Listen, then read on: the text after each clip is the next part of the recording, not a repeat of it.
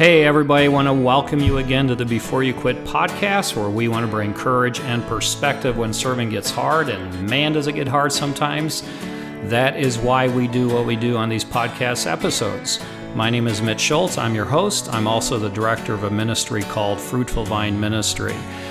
Hey, today I'm talking again to Pastor Steve Kurhulis. You might remember that I interviewed him a couple years ago, actually, on this subject of should I stay or should I go? And that podcast was essentially on the topic of how long is it too long to stay in the church.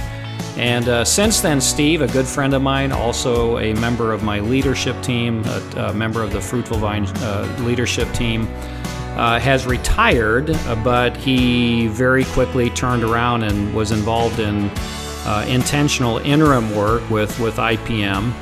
And so I interviewed him back in February, I believe it was, about what it's like to come alongside a hurting church and be intentional in the interim process. So basically, what do you do when a church is in trouble? Send the interim, basically was what we were talking about. And as the expression goes, then COVID happened.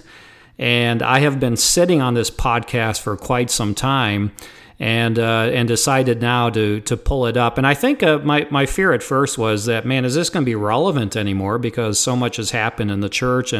But then I realized, especially when I listened to it again, I thought this is even more relevant now in terms of not just the work of what an interim does, but what's going on within a church. What do you do when a church is in trouble?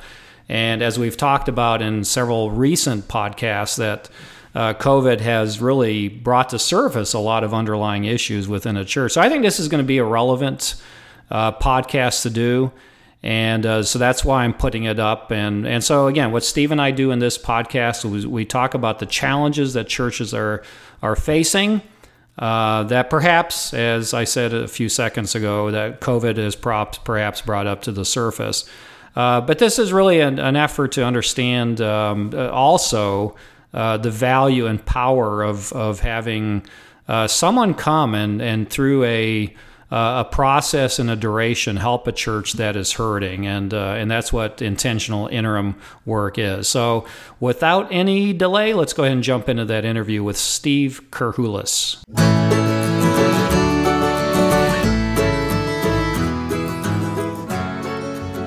Okay, I have on Zoom conferencing Steve Kurhulis, a good friend of mine. Steve, how are you today? I'm doing great, Mitch. Doing great. Hope you are. You are up in Maine. Last night we got the results of the New Hampshire primary, and that is close to your neck of the woods. Do people talk about that a lot in that neck of the woods? Not really. Really? Not really. Not interested in what's happening in their neighbor state, huh? I think they are, but they don't talk about it. It must be that European heritage that most people still have there. Mm-hmm. Oh, hey, Steve, we did this second time I've been interviewing you for a podcast. The last one we did, which I think was about 2 years ago, early on when I was doing podcasts or started the podcast stream of my ministry. We talked, the subject was, should I stay or should I go? Really, how long should a pastor stay? And I reminded you that I actually found a clip of that song, Should I Stay or Should I Go? So I'm going to look for a clip for this topic today. All right. and the topic is, why is my church in so much trouble? So I don't know if there's a good country song that will be able to adapt into this.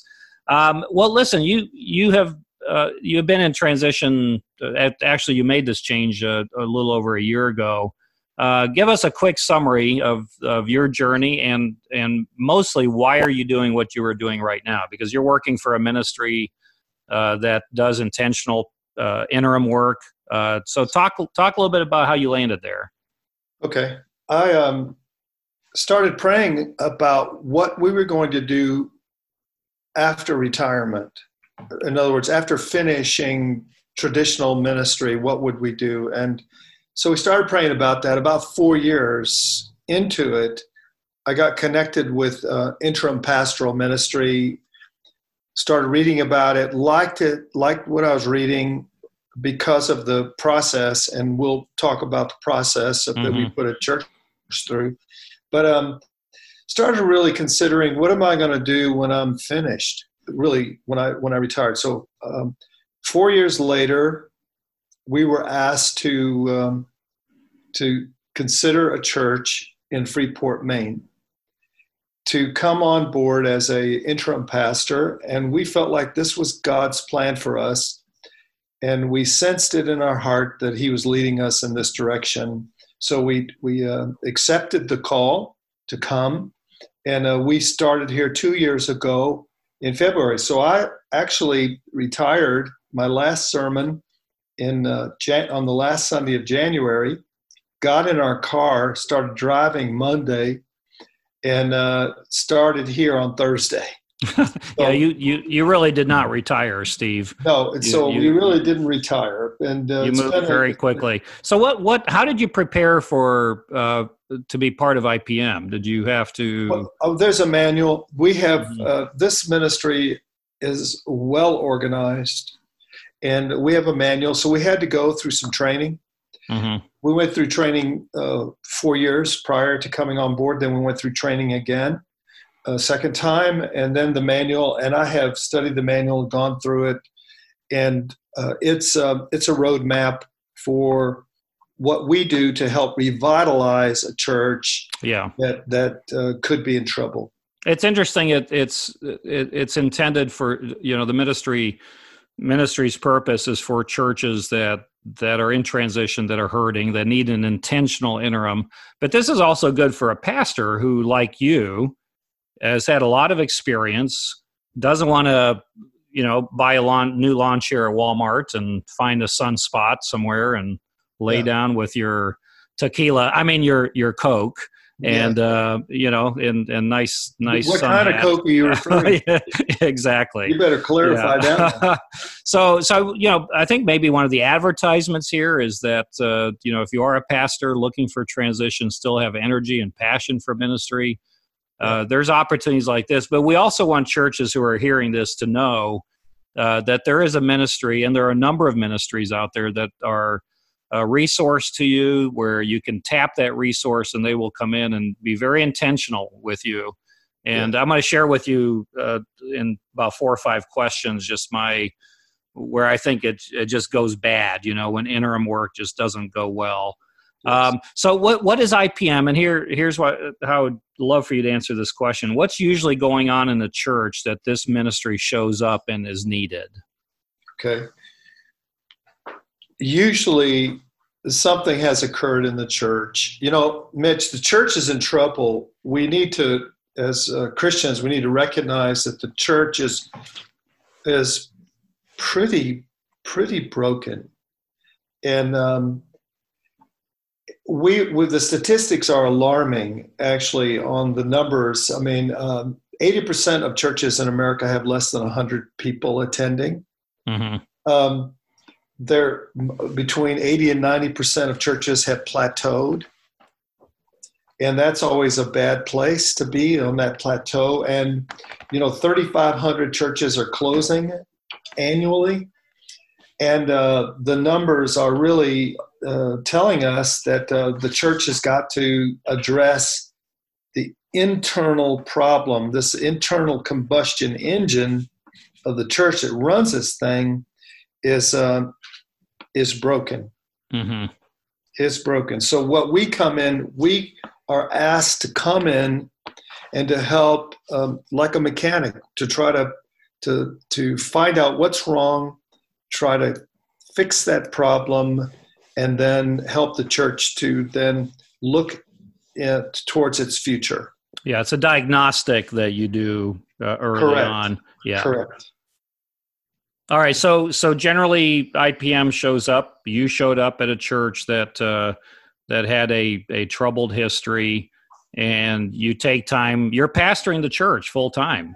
But your intent for being there is beyond what a normal pastor would do, and that's to shepherd, to preach. You've got a short-term goal in mind of transitioning out as the church is healthy. How long does that usually take on average for a ministry like this to go in and the church is ready to, it's healthy enough to receive a pastor? I would say a minimum of 2 years and could be up to 3 years, between 2 and 2.5 years Mm-hmm. for this when a church is pretty broken.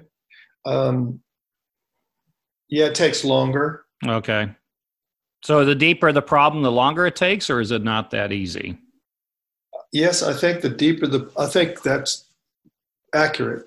Mm-hmm. Yeah. So you were talking earlier about the state of the church plateauing, and you can reflect as I ask this question, as you answer it, reflect on your current situation, but maybe even looking back in your own experiences. What are some of the most common problems churches face that perhaps for the sake of this conversation lead up to this kind of urgency where someone needs to come in from the outside to bring healing, restoration? Yeah, I thought about that quite a bit. I think for me, the issues stem from, it's a systemic issue, and that has to do with leadership.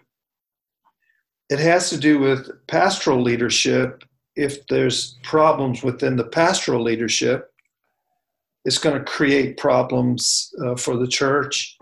And then if there's problems within the leadership of the church, that's pretty much going to guarantee that there's going to be problems even when the pastor either leaves or is removed or retires.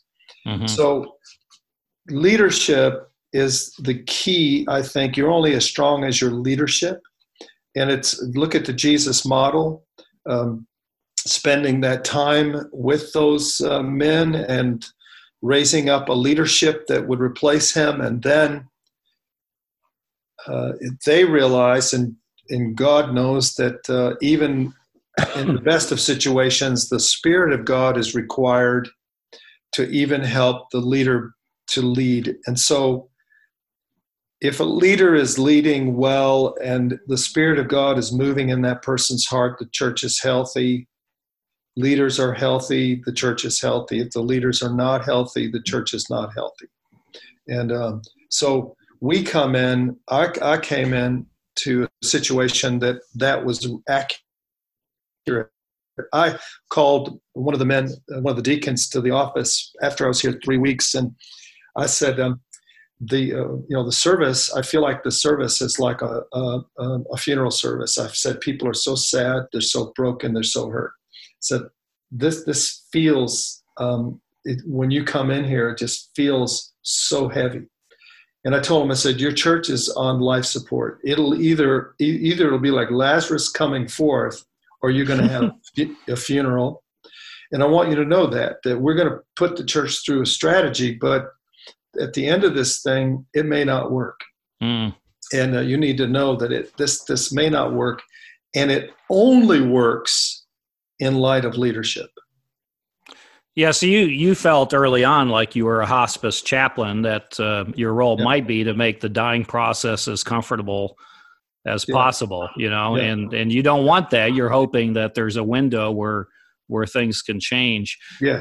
It's interesting, when you talked about leadership before, let's say a church is troubled, and before they seek help from the outside, I often will tell married couples when they're struggling between each other, there's tension, there's brokenness.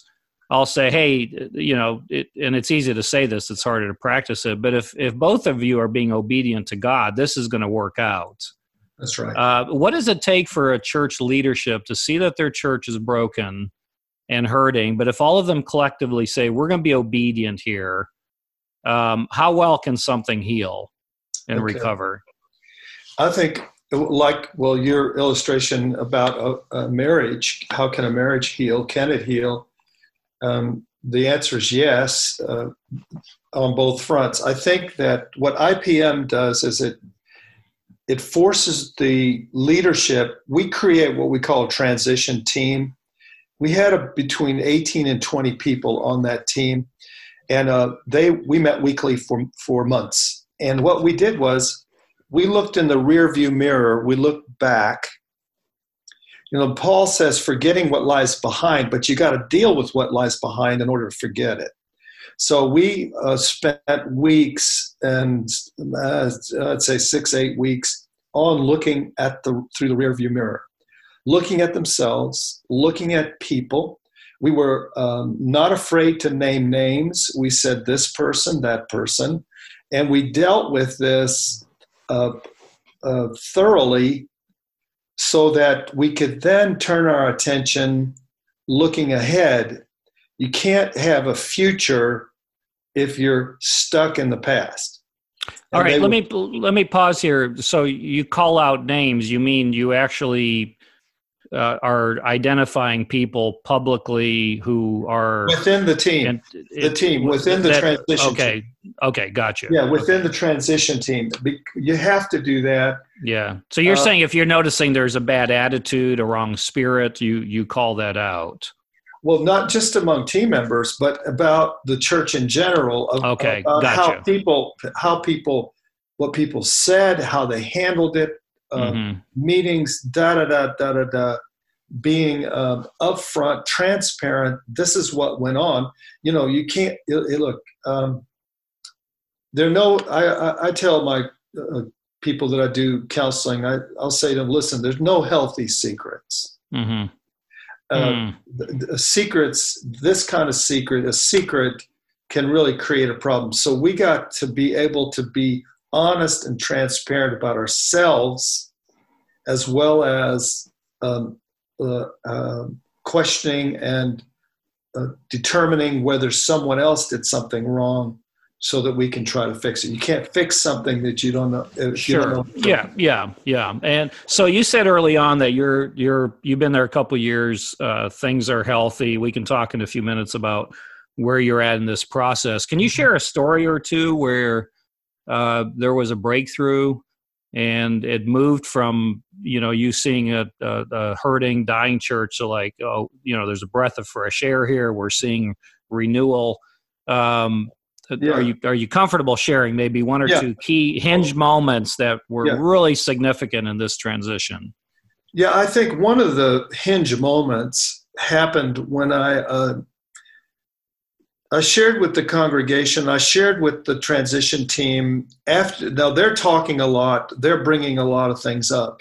So this was not an observation that was from some book I read. This was something that I had seen in the process. And so I brought this up, and I felt like the Holy Spirit had given me wisdom, and it was a breakthrough moment. And the breakthrough moment, one of them happened when they recognized that they had had a pastor for 36 and a half years, and that within the leadership, there was nothing really in their experience to deal with the crisis that developed. So they didn't know how to handle what they were forced to handle. And they needed to ease up on people that made mistakes, because it was not within their experience to know what to do. They were making it up as they were going. They were trying to figure out things. And sometimes, you know how you have a conversation with someone and you're thinking out loud, and the person thinks that what you just said is what you mean. But in reality, you're just trying to figure out in your own mind if something is true or accurate, or if you're evaluating correctly. You're just talking out loud, and the person gets angry at you. All because there's nothing in your experience to help you to evaluate that moment or that event.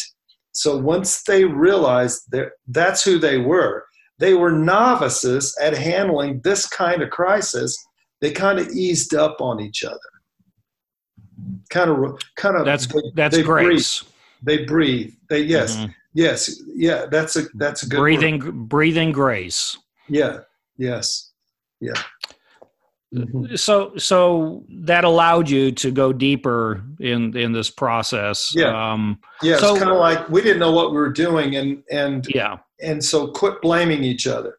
Quit being mad at each other because, say, I'll just make up a name. Frank said something at a meeting, which Frank did, and someone held this, what they did, strongly against him, but when they realized and started, and I brought this up when what I just said to you, they went, okay, I can see that he didn't really know how to handle this, and he didn't handle it well, and said some things about the former pastor that he never should have said, but he didn't know how to handle it. Okay. Mm-hmm. Yeah, that's good. I guess, Steve, that he had a frank conversation, right? He did. It was, yes. Get it? We needed some levity here in the podcast interview. We do. I can hear my two listeners groaning right now. That futile attempt at a joke. Steve, there's two kinds of interims. There's intentional interim, and then there's just interim, where a pastor leaves, whatever the circumstances are. The church or the leadership district or whoever supervises the church feels like, hey, we need some space here between the last pastor and the new guy coming in, so people can adjust. And in my case, the church that you're both you and I are familiar, which church I'm talking about. There was a 14-month interim between the last pastor who left under a cloud, very difficult circumstance, and my coming. And I called him a holdover interim. Again, it was a hurting church. It was a church in crisis. It was a large church. This all happened with a pastor at its peak of its growth and his popularity. And so when I came along, I had assumed that, the major issues would have been dealt with. The problem people would have been, talked with. Grace, would have been breathed out and lived out. And very quickly, in fact, within a couple days of being there, I found that, all the problems were being deferred to me. And it was good in a lot of ways because I was ready to handle these things, but in some ways, too much damage had been done, and too much was transferred to the new pastor. What's the difference there? And why should we avoid that, or should we avoid that kind of interim? I think that that particular situation warranted a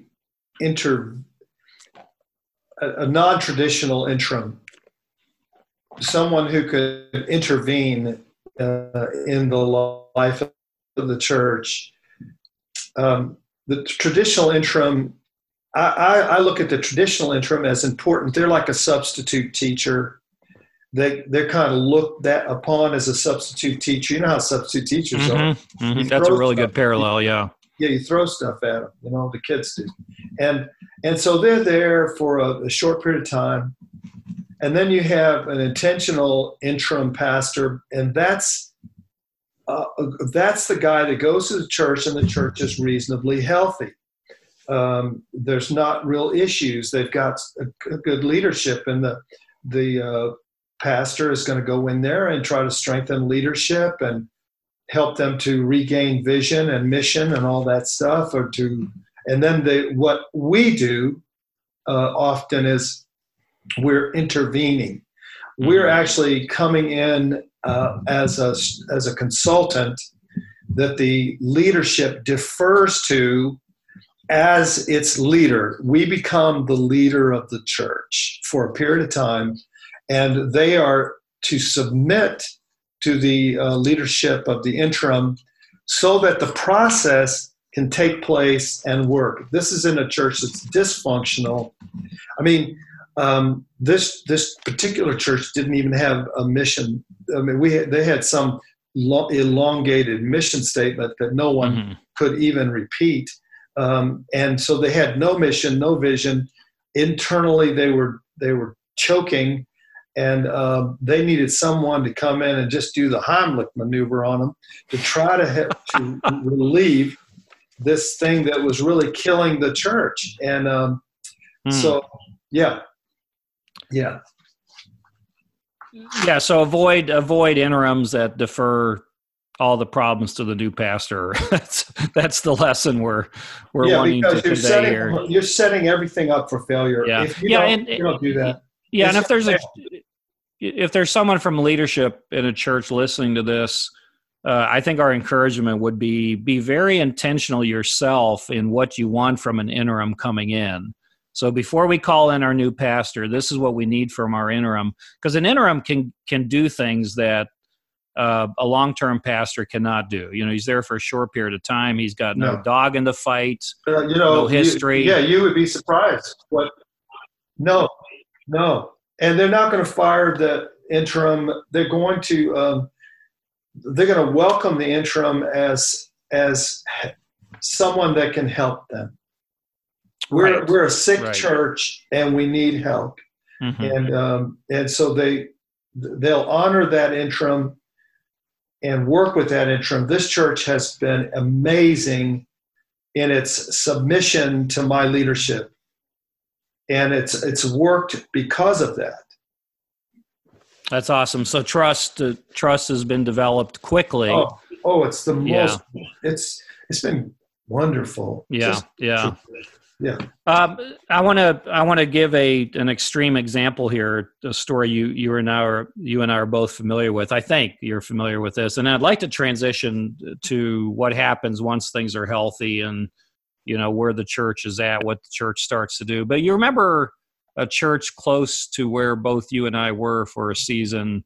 Uh-huh. The pastor had come back to church, and the locks had been changed. Was that? Do you remember that story? No. Okay.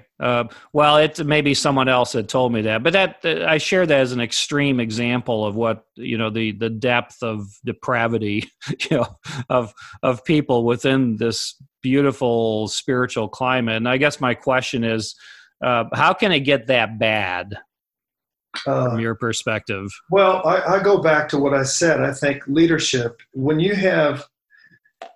One thing is somebody can have a strong personality and they're a contributor to the church and should never be in leadership, mm-hmm. because leadership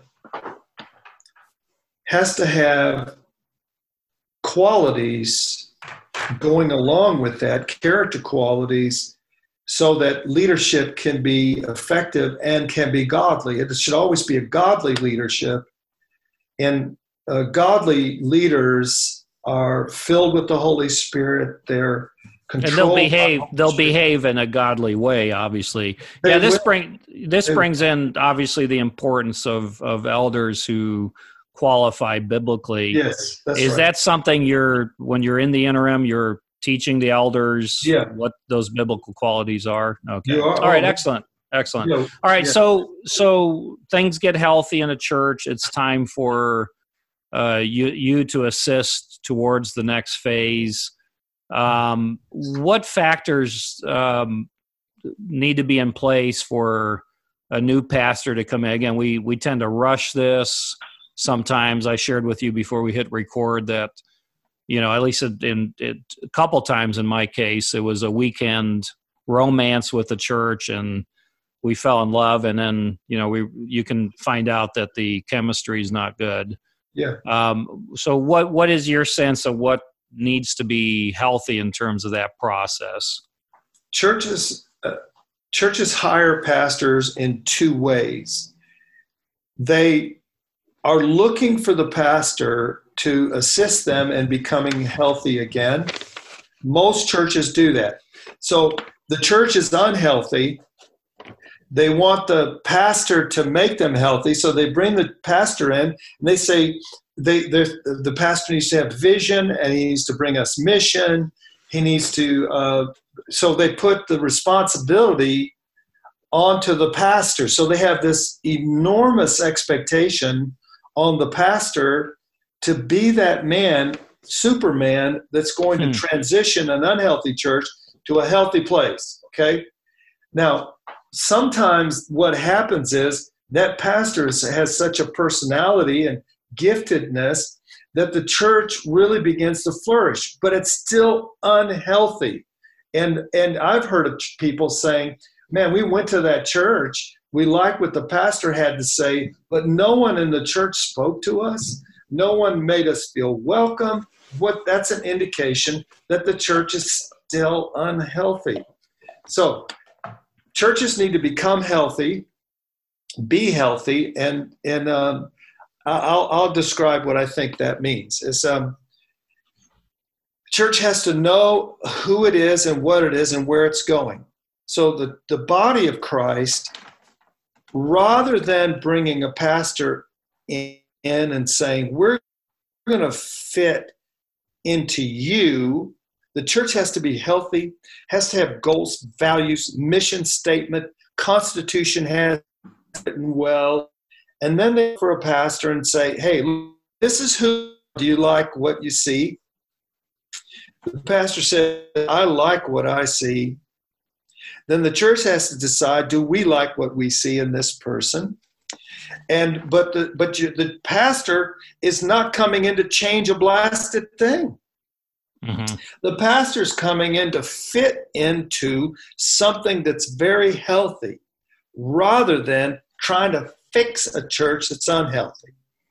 So yeah, it's respecting the history of the church. And well, it's not just respecting the history of the church. It's that, like, for example, this church, we worked really hard on developing a mission statement. We spent weeks on this. We wrote down hundreds of things on a board, and we spent weeks on this. And then the Spirit of God moved, and we came up with the simplest, most beautiful mission statement, that the mission of First Baptist Church is to glorify God, to love others, and make disciples of Jesus Christ. Mm-hmm. So that's all we are about.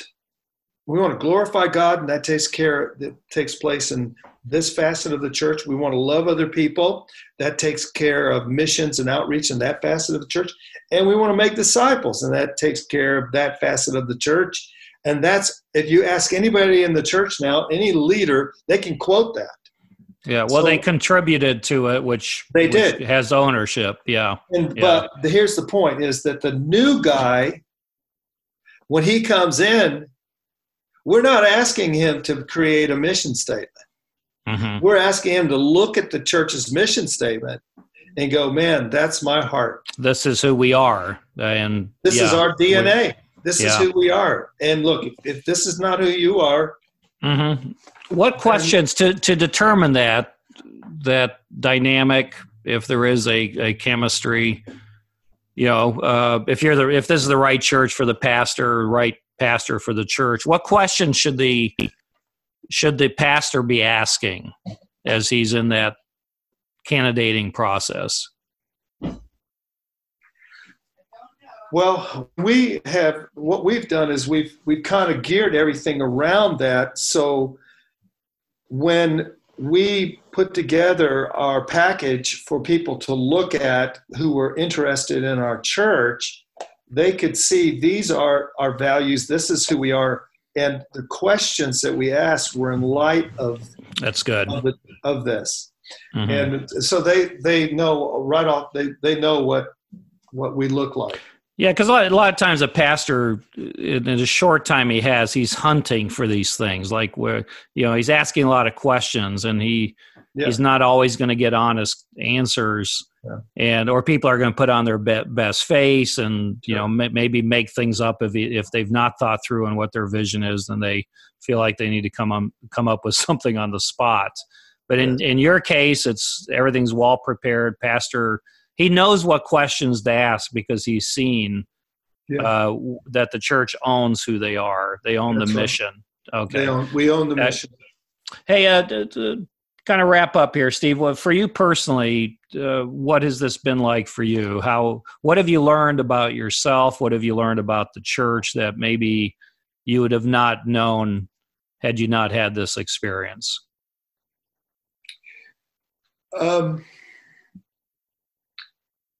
This experience with this organization has been so positive that the plan works. What I would say to interim pastors, if you're interested in this ministry, the plan works. The process works.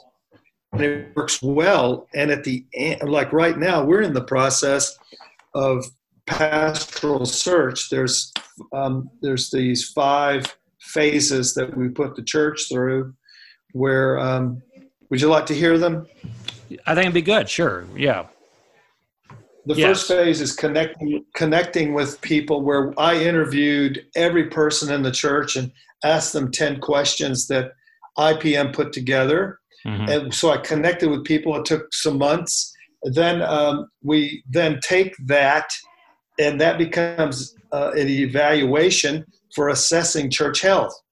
And I wrote up everything they wrote down. I wrote it up, and then put it together on a page and gave it to the transition team. So we formulated the transition team of these persons and started meeting with them, and they got the evaluation, and they all agreed, this is right, this is true, this is accurate. So then we used that as we were assessing our church's health for weeks and looking in the rearview mirror. Then we decided, okay, we're done. We need to now facilitate action. And when the facilitating action phase, we looked at our documents, we looked at the Constitution, we looked at everything that the church currently had, and we decided that we need a new one. So we redid the entire church's Constitution, and that was during facilitating action. Other things happened where the church decided to develop 5 teams headed by an elder and assisted by deacons and deaconesses. And so that came under facilitating action. And then we led strategic planning, where then we broke up the church into the leadership team into 5 teams. And they then put short-term and long-term goals together. And they've been working on short-term and long-term goals under each one of these 5 teams. And out of the 5 teams now, the budget is now, the 5 teams have created the budget. So all we do as a church, those 5 things, we're committed to those 5 things. And everybody in the church knows that's what we do. And then now we've graduated to the pastoral search. And I'm involved with that. And we've been at it since October. And we've interviewed several. We've had several to apply. And we're thinking that we've got a direction that we're going in. So this has been exciting for you. It's been good for you. Oh, it's been amazing. Yeah. Awesome. What scriptures have been particularly significant for you through this process? Well, a lot. I mean, we've been studying. I've been taking the church through the book of Acts, and the thing that has been really, I mean, I knew this before, and I know this is true. What people don't get is that, for example, when Jesus said, "You shall receive power when the Holy Spirit comes upon you." So A.W. Tozer really clarifies this, where he says that people are looking for power, forgetting that the power is the Holy Spirit. Because Paul talked about God doing amazing things in weakness. He wasn't very powerful when he was so weak, and yet God was doing the most amazing things when he was weak. So it's the Spirit of God that the Christian has got to connect with. And I'm learning that, and they're learning it, and I'm preaching and harping on this. So that whole idea of the Spirit of God, not the power, but the Spirit, like it's the fruit of the Spirit. It's Him. It's connecting with the Spirit of God. So how are you different from this experience? How are you a different pastor having experienced this? I think, I look back at some of the mistakes I made, and I would have done things differently. I would have done things differently. I think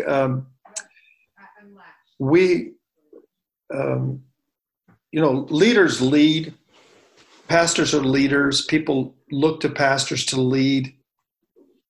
And yet the table has to be round where you trust your leadership in helping you to make the very best decisions. And there were times when I didn't trust my leadership, or I wasn't listening. I felt like I should do something. and did it. And some of those things didn't turn out well.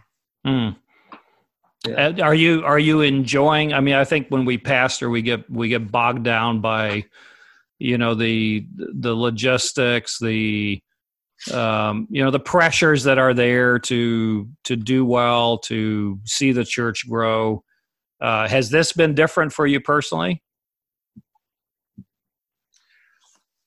No, it's been different, but pressure is pressure. Leaders feel pressured.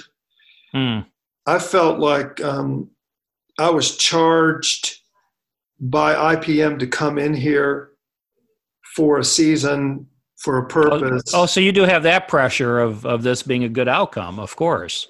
Yes, and you feel that you want to be, you want the church. You don't want to leave and go, man, did I mess things up? Yeah. You want to feel the opposite, that things turned around and went well. And so there is this, there's a lot of preparation for your meetings, and you have to think a lot. You have to write. I've written so much for meetings. Try to hand stuff off to leaders to look at. Yeah. That's awesome. Yeah. Well, it sounds though that for you personally, and I wanted to end this with just, to hear from your heart that this was the right thing to do at this season in your life. Yeah. And again, as we started out here, that, if you're a hurting church and you're in transition, there is, again, ministries like this that are available to come and to heal and to recover, to restore, to capture again the mission, the vision of the gospel of the Great Commission. And also if you're a pastor and you are in transition and the idea of a long-term pastorate is not the right thing, but you still have a heart for a church, passion and energy, yes. And also experience, obviously there has to be a level of giftedness in this, which yes. you definitely have. Then, hopefully this will encourage some pastors to consider something like this. Steve, any final thoughts before we wrap up? No, I think you just wrapped up. You just kind of I've summed it perfectly, huh? You summed it beautifully. I love this. I love this. Ray, I don't know if you ever listen to Candace Owens, but she when she does, I mean, she's got millions of listeners in her podcast, but she always ends with her guest saying, "I want you to leave a voicemail for the world. What would it be?" And in your cases, you said it all. Well, thanks so much, Steve. Did a great job interacting with this, and I'm excited about where you're at and what you're doing, and may the Lord continue to bless you and give you what you need to wrap up well there in that ministry. Thank you. Thank you so much. Good talking to you. So good talking with you, Steve. Goodbye. Bye. Bye.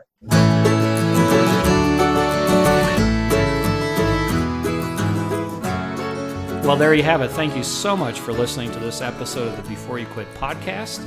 If you have any questions or comments you want to make about this particular episode or others, you can email me at mitch@beforeyouquit.us. And don't forget our website, www.beforeyouquit.us. Love for you to visit that and track the over 71 different podcasts that we've done and a number of blogs as well. So until next time, stay encouraged, be courageous, because serving Jesus is worth all of that hard stuff that comes with it. And remember what we're told in 1 Corinthians 15, 57 through 58. But thanks be to God. He gives us the victory through our Lord Jesus Christ. Therefore, my dear brothers and sisters, stand firm. Let nothing move you. Always give yourselves fully to the work of the Lord, because you know that your labor in the Lord is not in vain. So until next time, stay encouraged.